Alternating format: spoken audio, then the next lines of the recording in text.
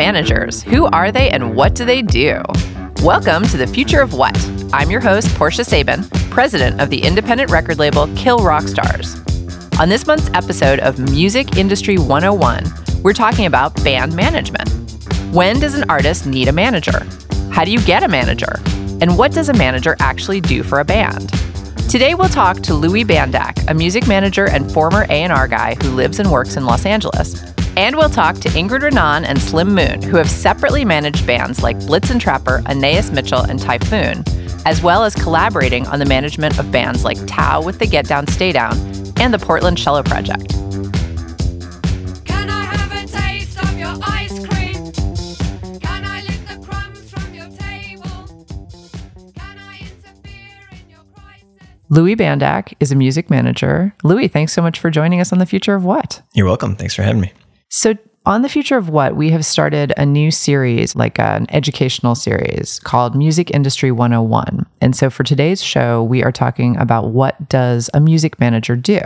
We're sort of targeting this at young musicians out there who don't really understand the industry, and then people who actually have been in the industry for years who don't understand the industry. Right. There's a lot of people who don't know what's going on. So I thought I would talk to you. You've had a long career as an A&R person. You've been in the business for a long time. And last couple of years, you started your own management company. So can you just talk a little bit about what a manager does for a band? A manager is sort of another extension of the band, if you will. I guess it's really somebody that can help pull everything together, help create opportunities for the band, help build their team, the business team, help find the money for the band. You know, let the band be the artist and the manager sort of the bridge between art and commerce. And, you know, early on, it's everything from driving the van to gigs, to helping them find gigs, to, you know, printing up T-shirts and helping their social media, website, you know, development, all that stuff, to, you know, negotiating record deals, publishing deals, finding business managers, finding sponsors, et cetera, et cetera. So it could be a bunch of things. And I think, you know, it's one of those interesting jobs that you don't necessarily need to be qualified to do, but you really have to learn how to do it well so you don't affect the artist in a negative way. So it's a lot of trial and error and just learning by doing it. I never had like a formal management background. I didn't start at a management company and learn the day-to-day duties, but just being at a label for all those years and working with managers and artists really closely, you kind of develop the skills and learn what to do just by, you know, proxy. And it's sort of an interesting trial and error of learning the hard way of what not to do. And, you know, you make mistakes along the way and you just hope to not make those mistakes more than once. Yeah. Well, and also given the fact that you were at a label for years, you have the kind of connections, you know, people in the industry. And that, I think, for a lot of artists is actually like one of the biggest benefits of a manager is that you know who to call. Because like you said, pretty much, I mean, anyone could be a manager, and there have been plenty of artists. I mean, isn't it like REM's manager was like their buddy from high school or something who stayed with them for years? There's a lot of great instances of legendary bands that have been around forever that have had the same manager from day one. Mm-hmm. They were just buddies, or sometimes it was even a member of the band who just decided to focus more on the management. So yeah, there's definitely, you know, one of the most important things is in business, in the music business in general, regardless of management, is your network and your contacts and your people you know, and more important, people that know you. And I think after, you know, working in the business for so long, I developed a pretty good network of people that I know, and that certainly has helped out on the management side. Definitely. So when would you say, in your opinion, is a young band ready for a manager? I think a lot of bands make the mistake of looking for a manager before they need one. I think the most important thing is realize you need a manager when you no longer can do it yourself. And if you think you're just going to hire a manager and everything's going to just happen for you automatically, then you're probably not ready to be managed. I think you got to book your own gigs, create your own presence online, build some fans, make some music, put it up online, get some reactions. Because managers are going to want to hear and see something that they think they can work with. So if you haven't done the basic groundwork, you really need to get that as your priority as opposed to finding a manager. And a lot of times it's somebody you know, a friend. It doesn't necessarily have to be a big manager that you go after right off the bat. It could be just a buddy or somebody a fan that's really eager to work for your band because they love it. that's where you start. If things start to progress and your band's getting bigger and you just can't handle the workload, then's the time to really look for a manager. And generally, those are the times that managers will find you because they see something happening. And that's ultimately the best scenario, is when people are approaching you because they like what you're doing and hear what you're doing and see it's making an impact locally. So yeah, people often go, well, how do I find a manager? Well, it's just the same way you find any connection in this business, is just asking people around you, asking other bands. If you see something happening with a band that you like, well, let me find out who their manager is. And generally, you go to their Facebook page or something, and it's usually there. The info is there. So maybe you reach out to them, say, hey, I love what you're doing with this band. We were interested in finding a manager. Would you like to hear some music? And, try to set up a meeting, try to send them a link and see if they're interested. But there's a lot of managers out there, so it shouldn't be too hard to find somebody if you're good at what you're doing. I always tell young bands that regardless of what they're looking for, whether they're looking for a booking agent, a manager, a label, whoever, we, the gatekeepers or the people who can help bands get to the next level, are going to be so much more excited to work with you if you're already working really hard for yourself. Right. And that is just like critical, because no one's ever going to work harder for your band than you are working. If you're like, hey, Louie, be my manager. Now I'm going to go home and I'm going to sit on my couch and then I'm going to wait for you to call me. Have you come across artists who've tried to pull that one? Yeah. Luckily, I sort of vet out the artist I want to work with and ask them that very thing, is like, how hard are you willing to work for this? Because I don't want to be the one that's doing all the heavy lifting. I want you to work as hard, or if not harder than me. I had a friend introduce me to a musician recently. I'm not going to name any names. It's just a local guy who doesn't really have anything going on. And, he really, after we got to know him just on a personal level, was like, I really want you to manage me. I really want you to manage me. And I said, why? There's nothing to manage. He had no new songs online. He had no presence. He hasn't playing any shows. Didn't even have a band put together. I'm like, why do you want me to manage you? He's like, well, you're going to help me do this and this and this. I'm like, look, you got to do it yourself before I even would want to get involved. Because if I don't see you able to put the work in now, I know you're not going to do it down the line. So yeah, I think bands, the good thing is now bands are a little more aware that they really have to make things happen on their own initially. And I think, because information is more readily available, that they're a little more business savvy maybe than they used to be. Where it was really just, let's leave it up to our people and they'll figure it out. But now bands are a little more, music business educated, and they've seen good and bad happen over the last few years. And I think they're willing to take things into their own hands a little more. And it's very competitive. So you got to outwork the other band that you're trying to, get ahead of. So yeah, it's a lot of dedication and a lot of work, and just playing gigs and writing songs isn't enough anymore. You really have to do things online. You really have to get out there and, create interesting ways for people to hear your music and get discovered. And it's a full-time job. Once you really dedicate yourself to it, it's a lot of work for bands. And that's why it's good to have somebody on the team, like a manager, that really can help you focus on what you need to be doing on a day-to-day basis. And, there are instances where there's a band that, has a big manager at a big management company who has a lot of bigger artists, and they open up these great opportunities for the band, but the band can't get a return phone call. It takes them a couple of weeks to hear back from their manager, et cetera. And that's sort of the danger sometimes of going with somebody that's got a ton of clients. I try to keep my roster down to a manageable level, because I want to be for my artists whenever they need me. And, if I feel like I can't really get things done in a timely fashion, then I know it's, not going to benefit my reputation or the artist's reputation. And I don't want to be known as that guy who just, took us on and never really did anything. So I try to be super hands-on, and therefore I can only take on a limited amount of clients at a time. Right. So I started a management company in 2004, and I still have it, but I don't really actively manage any bands. But when I started, it was much like when anyone starts a management company, you do everything yourself, like you're currently doing.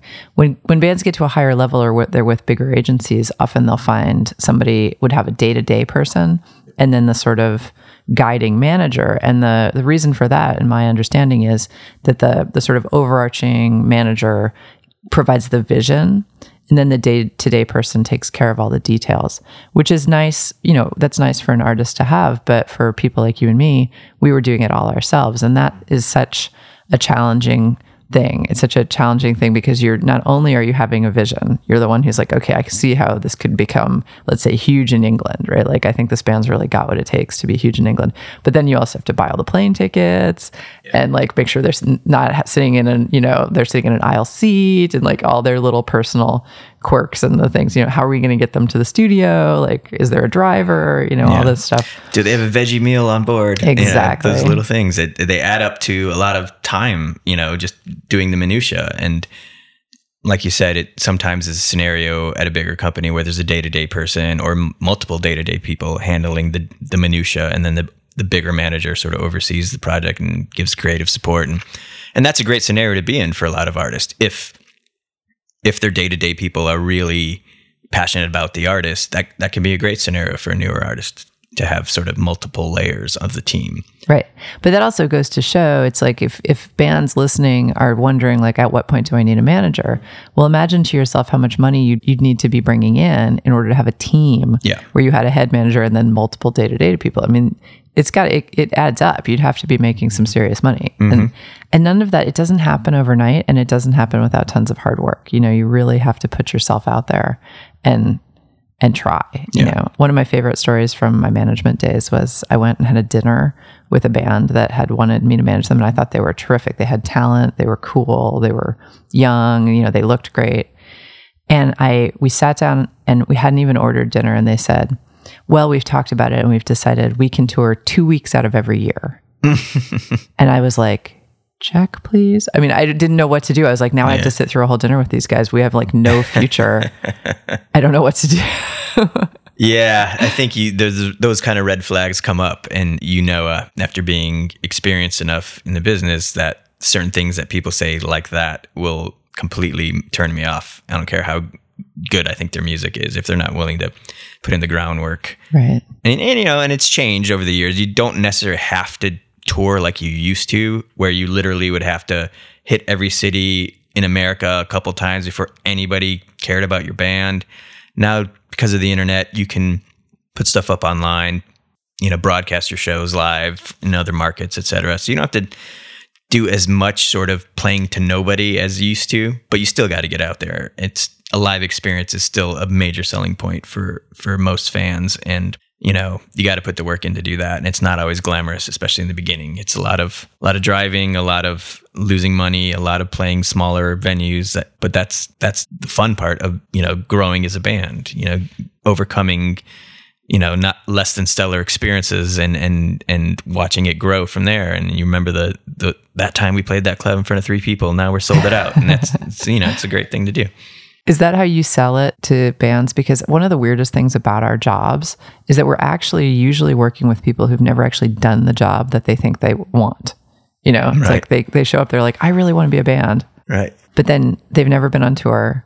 They've never made a record. And you're like, do you really want to, do you know what this job is that you're so sure that you want? It's so funny. Yeah. Yeah. And a lot of times, you bands start out because they're just buddies, or they just meet people randomly and decide to be in a band. And they don't realize how well they get along or don't get along until they get out on the road together. And they realize, oh my God, I hate this person that's in my band. And, you see changes happen early on in a band's career. So, it's something I think you got to do for multiple reasons. One, to prove your dedication to being a musician, but also to find out if the people in your band are compatible. Yeah, exactly. And, there's so many pitfalls that have come up. I mean, the first band I ever worked with, their drummer quit because he didn't want to lose his job at his dad's grocery store. Mm-hmm. He was like 20. I was like, wow, that's really that more important to you than being a rock and roll. Yeah. I've had that happen a few times throughout my career as sort of an A&R guy, where you're about to sign a band, and then one of the members realizes, oh, I think I want to just go to school, or I think I want to keep my day job. And, I think sometimes if the band goes on to be big, of course, it's a big life decision they're going to regret. But yeah, people have different reasons for wanting to do things.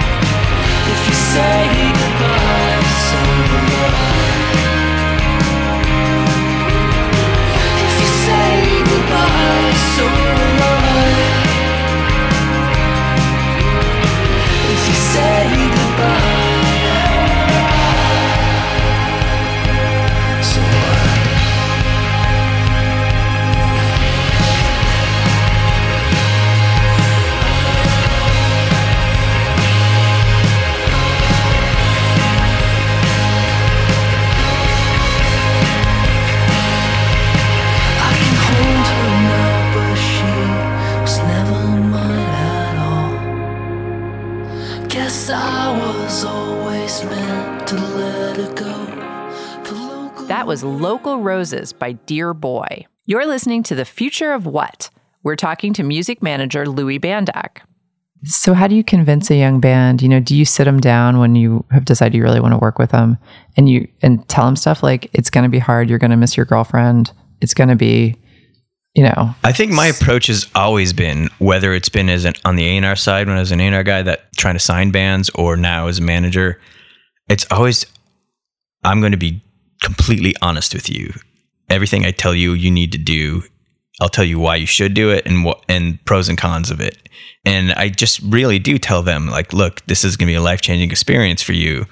And this is how it's going to work. And this is how long it's going to be before you really see any money. And these are the issues you're going to have at home. And, your newlywed couple here, and you just had a baby. And, well, this is going to be an issue, and this is what you're going to run into. And, I try to be as real to them as possible, because I don't want to scare them into doing anything particularly, but I also want them to not be surprised when things come up. And being on the road is tough, and being away from home, even though you have the simplicities of technology to kind of keep you informed and keep you in touch with people, it's a different world. The time goes by it's so much different when you're out on the road, and you lose track of friends and family and just your real life, and you get back and you need to decompress and get back into that.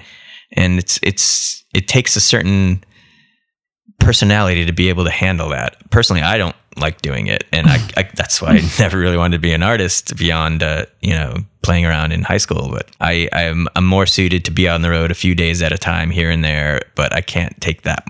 I can't go out for months and just expect to come back and have everything back to normal. Right.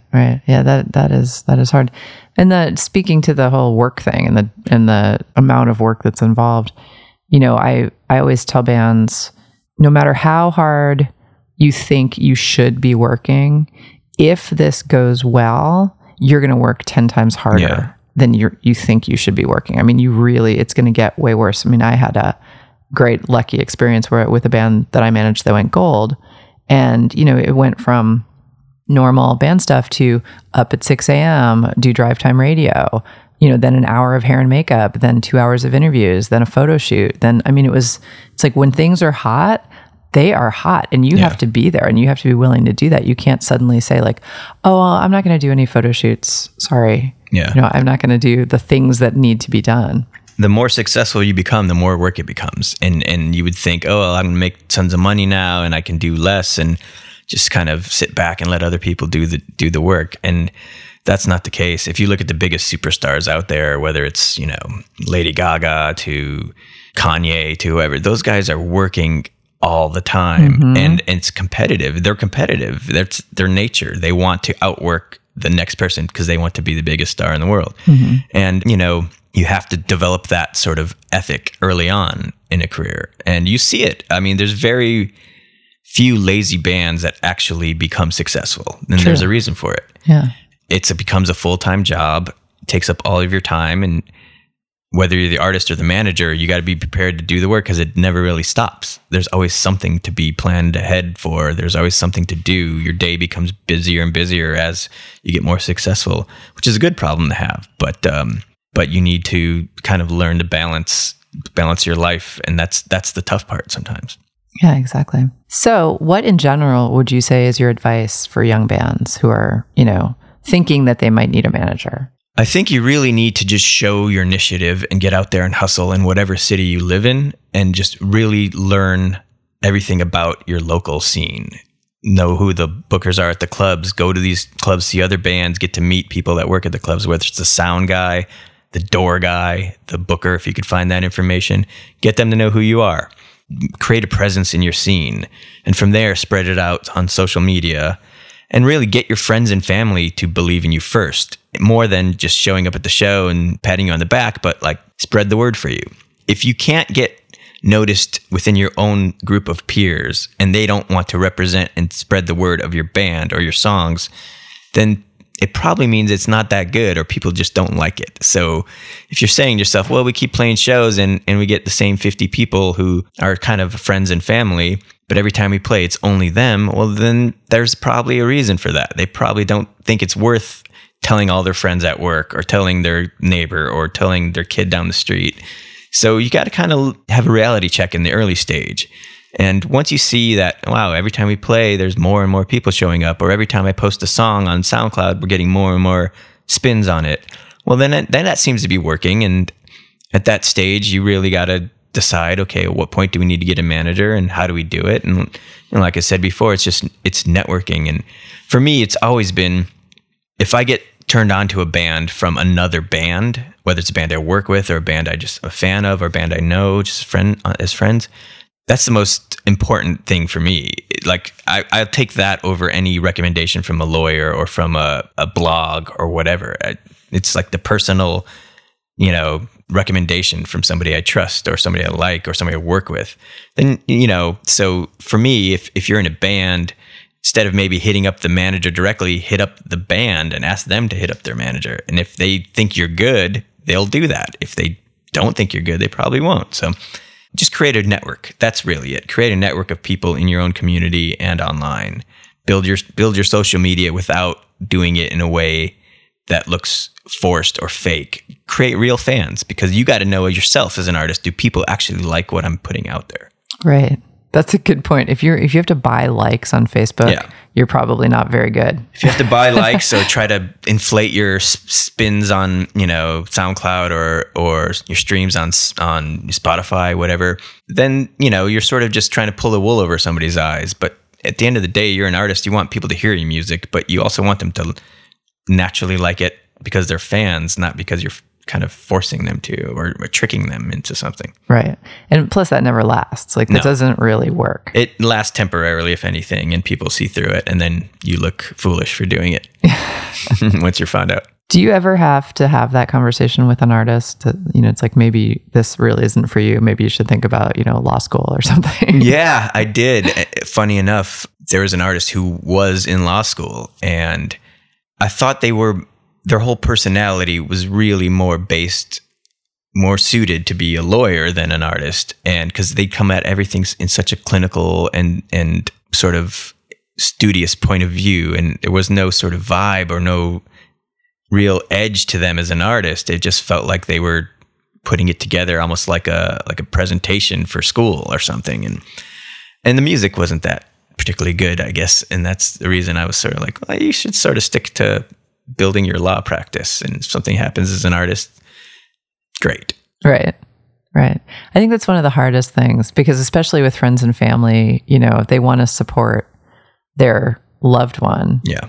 But they're not necessarily the right people to tell that person, maybe this isn't, the thing for you. That's another thing I tell artists, because after an artist plays a show, immediately everybody they know goes up to them and says, "Hey, great show." Nobody really ever says like, "Oh, that could be better." Right. It's like your friends come up to you, your family comes up to you, and all you're hearing is "great show." But I think you need that criticism, constructive criticism from somebody. So that I always tend to do that. Not right then at the show, because I actually don't believe in saying anything negative to an artist that immediately after a show. I'll usually be like, "Let's talk tomorrow." And okay, here's where I thought you can improve, and here are the things you can do better for next time, blah, blah, blah. Because they have egos and you don't want to damage them. And after they got that buzz of just getting off stage and to hear something negative, I always thought that was horrible when people did that. Yeah. But they need to know how to improve and how to get better. And if all their friends and family are telling them how great they are, that's never going to help them. Have you ever had an artist actually take that advice? Like you give them sort of, constructive criticism, they go away, and then they come back and actually have changed some stuff? Yeah, all the time. Every band I work with does it. Bands that I've signed or work with in that capacity have done it. I've sat down with an artist once and gave her like a list of 100 notes from the show we just saw. And she was doing a big LA showcase for the label like a week later. I saw her in Dallas, I want to say it was. And she came back and literally took every note and improved. And the show was way better. And people at the label were coming up to me going, "What did you do? She's actually really good now." And I was like, she just listened to my advice. That's all I did. And I think the artists that can take that initiative and take somebody's opinion and really try to improve themselves, whether it's their songs or their live show, those are the artists you want to get involved in, because they're willing to do whatever it takes to make it work. Right. And I tell artists, I'm going to give you some criticism and take it for what you want. You could throw it out the window and never listen to me again, or maybe perhaps try it and see if it works for you. And if it doesn't, great, go back to doing what you're doing. But yeah, I do it all the time. And, it's been great to see even some really big artists who don't necessarily work with me. I've given some advice to, and you see them change and like, wow, I actually helped them for whatever reason become better at their craft, which is nice. And that's really what I think managers want to do. I mean, it's a symbiotic relationship. Managers don't make any money if the artist doesn't make any money. Yeah. Everybody's working for the same goal. So, it is an interesting thing. And I think it's one of the places in the music business where artists really do have a vested interest in getting an outside opinion. It's like your opinion actually could change how we do things. Mm-hmm. I think we have a lot of trouble in this culture with artists just being these perfect, it's like, oh, well, you have this pure genius and nobody should be allowed to give you any input because they might mess you up. Yeah. Which is troublesome, right? I mean, that's problematic. Yeah. And I think, you just have to you have to understand why you're doing it as a manager. And there are some managers who really are afraid to give that sort of feedback because they're just worried about getting fired and they don't want to lose a client. So they don't want to deliver any bad news to them. And maybe they'll have their assistant or their underling tell them. But I've seen managers that I've worked with, when I was an A&R guy, who would literally tell me, you have to tell the artist that. You have to tell them that because I don't want to because they can fire me. And I'm like, wow, it's crazy that you don't have that kind of relationship with your artist, that you can just be honest about things when they're not necessarily good. And, I guess I just have no fear of being fired because if it happened, it's going to happen inevitably to everybody. Right. And I'm going to do my job until that happens, and then I'll find the next one. That's how I look at it. Yeah. Well, and on that note, I'm fired. No, not by me. Louie Bandak is a music manager, and he joined us in Los Angeles. Louie, thank you so much for coming on The Future of What. Thank you for having me.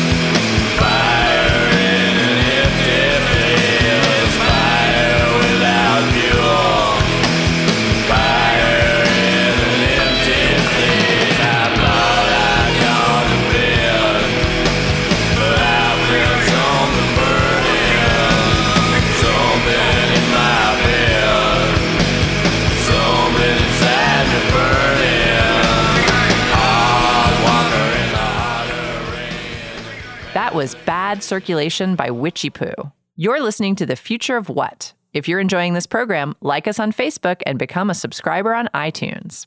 Ingrid and Slim, welcome to The Future of What. Hi. Thank you. Hi. Yay, I'm so glad you're here. Me too. This I'm is glad to be here. fun. Yes. So this is our Music Industry 101 episode for this month. And basically what we do in these episodes is we talk about stuff in a really basic way so that people who are listening, who might be like in young bands starting out, can learn some stuff about, what it takes to get into the industry. So management is one of those things I think that's a little bit of a black box for bands because they don't really know when they need a manager or what a manager does. So if you could give us a little bit of insight into how you guys got into management, I think that would be a really interesting place to start. Okay. Well, I actually worked for a label, Kill Rock Stars. Oh my with gosh. Portia. What do you know? And that is and as well as with Slim. Yeah. And I was the head of production there. And at a certain point, I wanted to get a little bit more involved with management. And so I started working with Slim and Portia, but mostly Slim at their management company, Shotclock Management. And at the same time, I started taking on my own clients. So I really had a nice kind of formal training of being a day manager, working under another manager who was Slim at the time, and learning the ropes on my own a little bit as well with my own clients. So that's how I got into it. Cool. I think most good managers either get mentored in an existing management company, or they come from some other aspect of the music business. For instance, maybe they played in a band and they were the person in the band who did all of the management type things, so they realized, I could do this for other bands. Or they worked at a record label or a booking agent. Every once in a while, there's somebody who's just one of those super fans who knows a million bands and super interested in how the business works, and they become a manager on their own. But mostly, you need to have some music business experience or some mentorship to get into it and be effective at it. What do you guys think are the skills that make a manager a good manager? They have to be really good at being a people person. They have to have a big picture. They have to not be alarmist because there's going to be ups and downs. And they have to be able to set their ego aside sometimes, because you might be the general manager of the business of the band, but you are not the owner or the boss or the person with the ultimate vision. I'd say the ability to multitask and stay focused is very important, because there are so many different things you're doing at any given time, from the day-to-day to, as Slim mentions, the big picture at, the end of a few years maybe. And yeah, I think Slim has some really good ideas about that. Well, Ingrid, you've been in management now for quite a long time. Like, I think you've actually been in management longer than Slim or I were in management. True. So what would you say today? I mean, especially with, internet stuff that has come up, like what does a manager really need to be focused on these days? I mean, it is a whole nother game. There is a lot more digital aspects that you need to be aware of, and it's just a whole nother game. There's a lot of more kind of do-it-yourself that is going on. I've worked for a number of bands who've done Kickstarters, like big Kickstarters, to fund the recording of their album or vehicles to help them tour. So there's a lot more fundraising within the bands going on. It's not as easy to get a label. And it doesn't seem as easy to tour. It's a little tough to say. I've worked mostly with Portland bands. Not that they have not gone on to be national level bands, because they have, but it is just a different game. It's harder to make money, and it feels like you really have to fight for every penny that you're getting. Do you feel like it's because, like, one of the reasons it's harder is because there are more bands competing for the same little scraps of stuff? I think that is a small part of it, but I think at the end of the day, people are not taking as many chances because there's not as much money being made by labels. And so, yeah, people don't want to they want to know that you're already going to make them money. They don't want to take as many risks as they used to. And that's probably a symptom of the overall, collapse of the music industry that we talk about on the show all the time.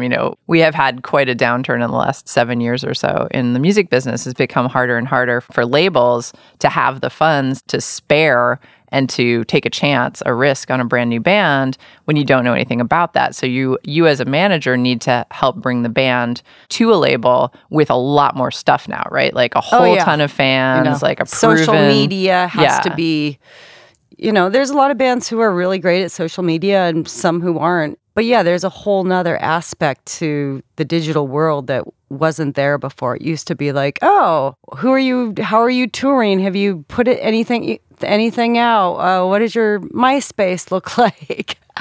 And, it went from MySpace to, everything, Facebook, Instagram, Twitter, Snapchat, Musical.ly. I think some of those are younger, less effective for bands, but at a certain point, they're more effective if you're at a major pop star thing. Right. They use a lot of social media to connect with their fans. So what do you do if you're in a band, but you're not very good at social media and there's no one in the band who's really good at it? Are you guys just screwed in this environment? Well, I mean, there have been some clients that I've worked with where me and my co-manager ran a lot of their social media because they weren't that great at it. Or you try to train them, but that doesn't always work. Mm-hmm. And then sometimes the label will get involved if there's a label. But yeah, I mean, you can't force really artists to do something that they don't want to do or they're not good at. Really, that's so true. Slim, so when you were in management, what did you find was the hardest part about it? Was it finding bands to work with? Was it navigating, their business, or what did you find was difficult about it? Well, I saw that I used to work at a record label. I used to run a record label, and I saw that things were changing, and that a lot of bands were needing to do a lot more of the things for themselves that record labels used to do, either because they chose to be self-released or because they had not yet found a label. And so I thought that I could bring all my label experience to management because management is changing so much. And I think that was true. But where my passion was to work with bands who were pretty new and pretty unknown and try to help them grow rather than just pick up bands that are already in the middle of their career. And the hardest part, I'd say from my record label days and from my management days, the hardest part is getting bands to make compromises towards being successful. People have an artistic vision, but then there's also commercial realities. And I found myself always trying to help people navigate the tension between their artistic vision and commercial necessities. And a lot of times, young bands are just really resistant to something. There's a lot of different things they might be resistant to. They might be resistant to doing social media. They might be resistant to touring. They might be resistant to investing their own money in a self-release. The list can go on and on. But if you won't do those things, it's just making it a lot harder for you. You can always lift up an example of, here's a band that didn't tour, here's a band that didn't do interviews. But just because there's examples doesn't mean that it's easy. They can be done simply for every band. Did you want to jump in on that? No, I think Slim is right on point. It's very true. The only thing I would say is that sometimes it was easier for me to get the bands when they were beginning and very hungry to do some of these things. Not always. Sometimes it's just like, well, same thing. There's an example. Why do I have to play Seattle 10 times? We've already played 5 and no one cares. Just trying to convince them that it's an ongoing process. But I also feel that sometimes it's not just the young bands, that they're more open when they're fresher, and as their career builds, they become more resistant to doing things that maybe at one point they would have done anything to, because they were hungry, and now they're not as hungry, and well, why do we have to do that? So I think you can find some of those problems along the way, and especially as the bands are getting bigger and growing. I think it's a funny catch-22 because I think there are a lot of bands out there that I have met recently, throughout my career, who are like willing to do anything. Like they'll do anything. They don't know what to do though. Mm-hmm. It's like that same problem. They're like, oh, you want me to play such and such 10 times? I'll totally do that. But they don't have anyone in place who knows that that's what they should do. So the role of a manager can be really important in a band's life because you need somebody who knows what is the next right thing to do, right? I have advice for a band. Be very careful about who you select as your manager, but then once you do, be all in with that manager's vision, because the thing that is the most crazy making is if you're managing a band, but they're listening to their mom and people in other bands and reading stuff on the internet, and every day they're coming saying, are you sure we're doing the right thing? Because maybe we should be touring Australia, or maybe we should be, putting bags over our heads, or just like every day a new crazy idea, or constantly worrying that the current plan or the current vision isn't the right one. Even if it's not the best one, once you're on a path, you should commit to the path. Once you've selected a manager, you should believe in that manager. That's good advice. How would you tell a young band to go about finding a manager with a vision? How would you say, do that? You're basically suggesting like, let's go audition a bunch of managers, right? Mm-hmm. Like, let's go talk to some managers and find out what they see for us. Right. Well, you're probably going to have to do some sweat equity and some elbow grease. You're going to need to, one way or another, whether it's on the internet or in your hometown or in your region, you're going to need to build a fan base. You're going to need to get some music out that people can hear. And then either for because people see some artistic potential, or because they see commercial potential because you're starting to sell tickets or something, eventually, once you've done enough on your own, managers will start to show interest. Sometimes labels show interest before managers, but you may want to hold off If you're not finding somebody, one mistake is jumping to the first person that offers to manage and thinking, well, if it doesn't work out, we'll just jump to another. Really, you should wait until that person has come along that you can commit to and that you can see as a partner for years and years and years. Don't be opportunistic about just agreeing to, your friend who likes your band but has no experience, wants to be manager, unless you believe that friend is so smart and so competent that they can learn and grow with you and be with you for years and years as your band hopefully becomes successful. But then let's say you do have managers to choose from. You want to find out, do they have contacts and connections in the business? Is their vision for your band similar to your vision? Do they have enough experience that their vision is likely to work? Or are they just guessing? Eventually, you just have to go with what your heart and your gut tells you.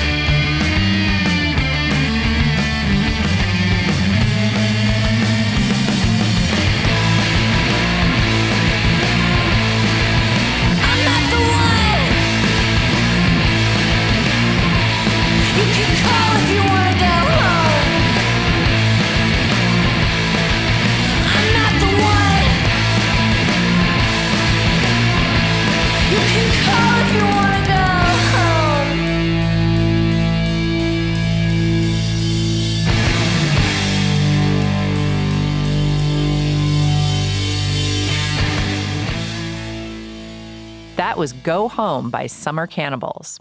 If you're enjoying this program, please subscribe to our show on iTunes. To find out what's coming up next, follow us on Twitter at KRSFOW. You're listening to The Future of What? We are talking to Ingrid Renan and Slim Moon about band management. Ingrid, what would you say is your philosophy of management? Like, how do you approach a band when you want to work with them? Well, a lot of the bands that I've ended up having longer relationships with have been bands that I would say I slowly approached them. I kind of helped out a lot of bands to start with, whether it's hooking up a tour or hooking up a show, or I've heard about them from whether maybe it's a label.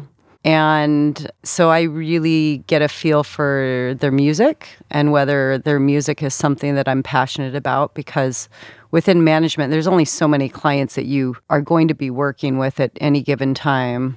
And so I think you have to be really selective about, because it's a lot of work, and if you're not passionate about it, you're going to have a really hard time at the end of the day.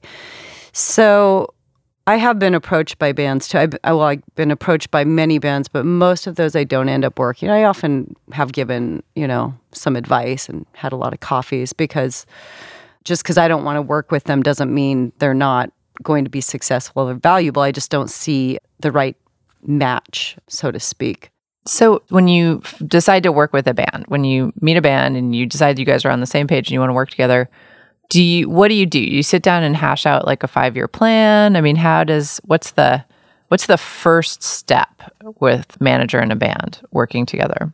I think, I had to learn that by doing. I didn't necessarily always get it right, but by the end of my 6-year career as manager, or however long it was, the lessons I learned is I think you should spend a lot of time with each other, learning each other's values and strengths and weaknesses, and then you should make a plan and make sure and communicate the plan well so everybody knows what the plan is, and make sure everybody knows, in a month we might have to change this plan if new information arises or if something happens that was unexpected, like one of your songs gets synced on a TV show or something. But have a plan that everybody understands what it is, so that you can always point to that plan as you're making decisions and say, does this make sense within our plan? Or if the band is like, I don't know if I want to do that, then you can say, hey, but look, it's part of the plan and we had agreed on this plan. I think it's really good to have everybody on the same page. I made mistakes sometimes having a vision in my head and not communicating it well enough with the band, so that my suggestions to them seemed random, or they were losing faith that we were aimed in a positive direction. I would say that I've definitely had a learning curve as well even most recently, the way I would go about business now is very different than a few years ago. Even though I have always tried to kind of have a plan, 5 years, not so much, because I feel like if I had a 5-year plan, that would be vague, because I found it's hard to kind of get artists on board with a 5-year plan.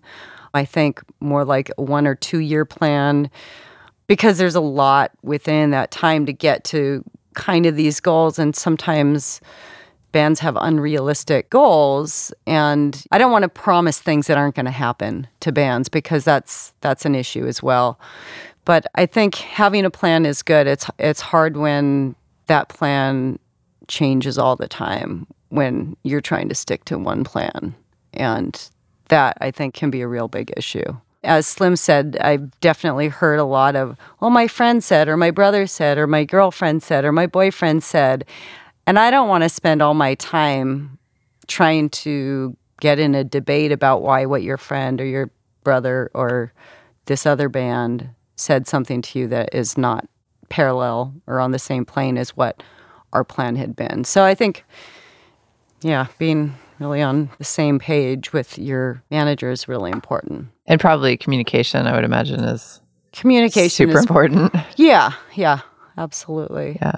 I'm sorry to go backwards, but when we talked about a band selecting a manager, I think it's important to make sure you select somebody who can do big picture and daily detail. Sometimes you get a big picture person who can't who's not into doing the daily work and doesn't have a support staff to do the daily work, because there's a lot of grind of details.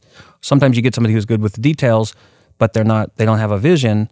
That person is really more like a personal assistant than a manager. And you really want somebody who's really a manager, if you're going to pay them like a manager and work with them like a manager. And what the manager is that the band is a business and the manager is the general manager, the executive. The artist is still the owner with the vision. They are also the product. But, you really need to let your manager be the manager of the business. So let's talk about the finances that you just brought up, because I think that's something that is really tough for young artists to understand. In a way, it's super easy because like 15% or 20%, which is whatever the manager makes, maybe 25% in some cases, of nothing is nothing. So in the early days, a manager might say, hey, this is my rate. I'm going to make, let's say 20% of your income. And because the band is making nothing, they're like, that's awesome. Let's totally do that. But then if the manager is effective and the band starts to, get some business and starts making money, all of a sudden you're actually asking to get paid. And sometimes that changes the dynamic. So can you talk about that a little bit? Yeah, there's a real temptation to have a trial period without a contract. And I think that even makes sense in some cases. But I think ideally, if you have a 1-year trial, you should know what the terms of the contract are going to be when you do enter a contract. Because it's happened way too many times that a band and a manager work together for a year and they actually are having success. They're liking each other. It's all working until they start to negotiate the contract. And all of a sudden the management contract unravels or puts a lot of stress on the relationship. So I think it's really important to negotiate the terms early. And just like you commit to a plan, you got to commit to those terms. Maybe there's an escape clause, like if such and so hasn't happened within a year, then it can be terminated. But bands don't necessarily want to sign something right away before results, but you really have to find a way to negotiate the terms from the beginning because it's so stressful to negotiate those terms later on in the relationship. I would agree with you. I mean, I have had to try to renegotiate things after quite a while working with some bands, and it really does just add a lot of stress, and it usually does not work out well. Absolutely, because when you bring a lawyer in, things get crazy. Right. Yeah, I mean, I think, I've sort of said this a couple different ways in this interview, but I'm going to say it again. I'm going to say it this clearly. Ideally, you don't spend all your time thinking, is this really the drummer we want, or should we be swapping him for another drummer? You've committed to your drummer, and you're probably not going to fire the drummer unless there's a real problem. You're not going to just fire your drummer just because you met somebody on the road who was a slightly better drummer or something. And I think you have to have that approach with the manager. The relationship should be like that. You've committed, and you know what they're going to be paid, just like the drummer knows what the drummer's going to be paid. And you don't think about changing course unless a serious problem arises. I agree, and I think that is a common thing that continues to happen at every stage of management. I don't care if you've had your client for 20 years, you still see artists who seemingly are having amazing careers and who've been with their same manager for 20 years, next thing you know, they've gotten rid of their manager.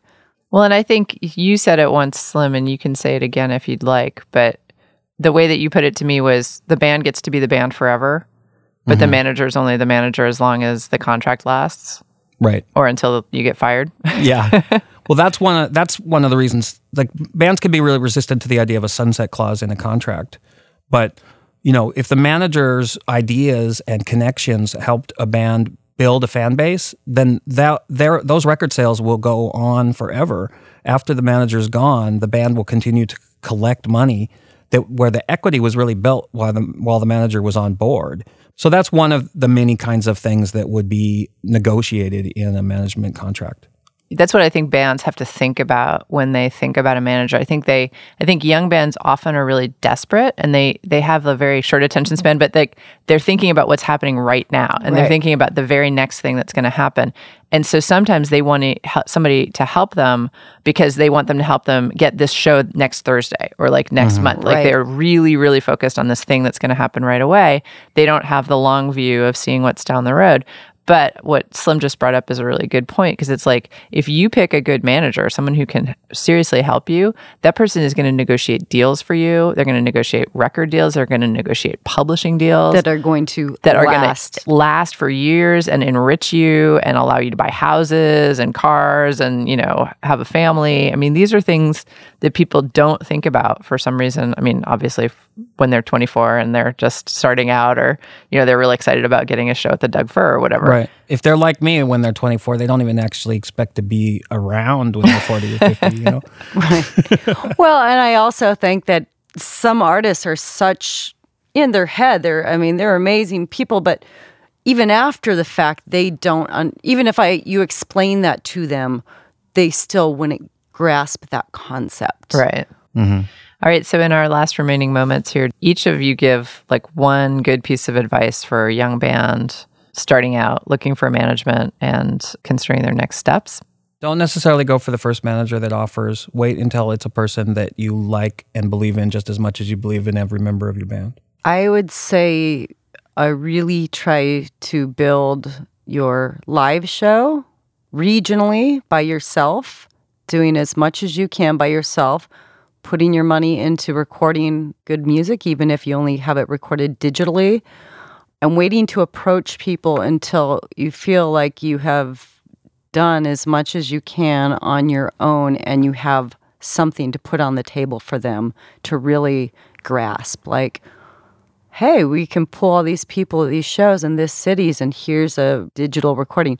It's going to be an investment. And I'd say if you believe in yourself, just don't ever give up. Right. And if you believe in that manager, be ready for the fact that, like, if you've built a regional fan base, you've got some income coming in, be ready for the fact that your income's going to drop by 20%, but that's an investment in the future in creating a potential of greatly increasing your income down the road. Awesome. Well, Ingrid Renan, Slim Moon, thank you so much for joining us on The Future of What? Thank you for having us. Thank you. And that's our show. The music we played today was used by permission. You heard Summer Cannibals, Dear Boy, Witchypoo, and of course, our theme song, Mind Your Own Business by the Delta 5. Subscribe to our podcast on iTunes. For more info on the shows, check out our website at killrockstars.com/thefutureofwhat. Our program was engineered by Brent Asbury and Andy Brohard at Beta Petrol and is produced by Will Watts and Anna McLean. I'm Portia Sabin, president of Kill Rock Stars. See you next week.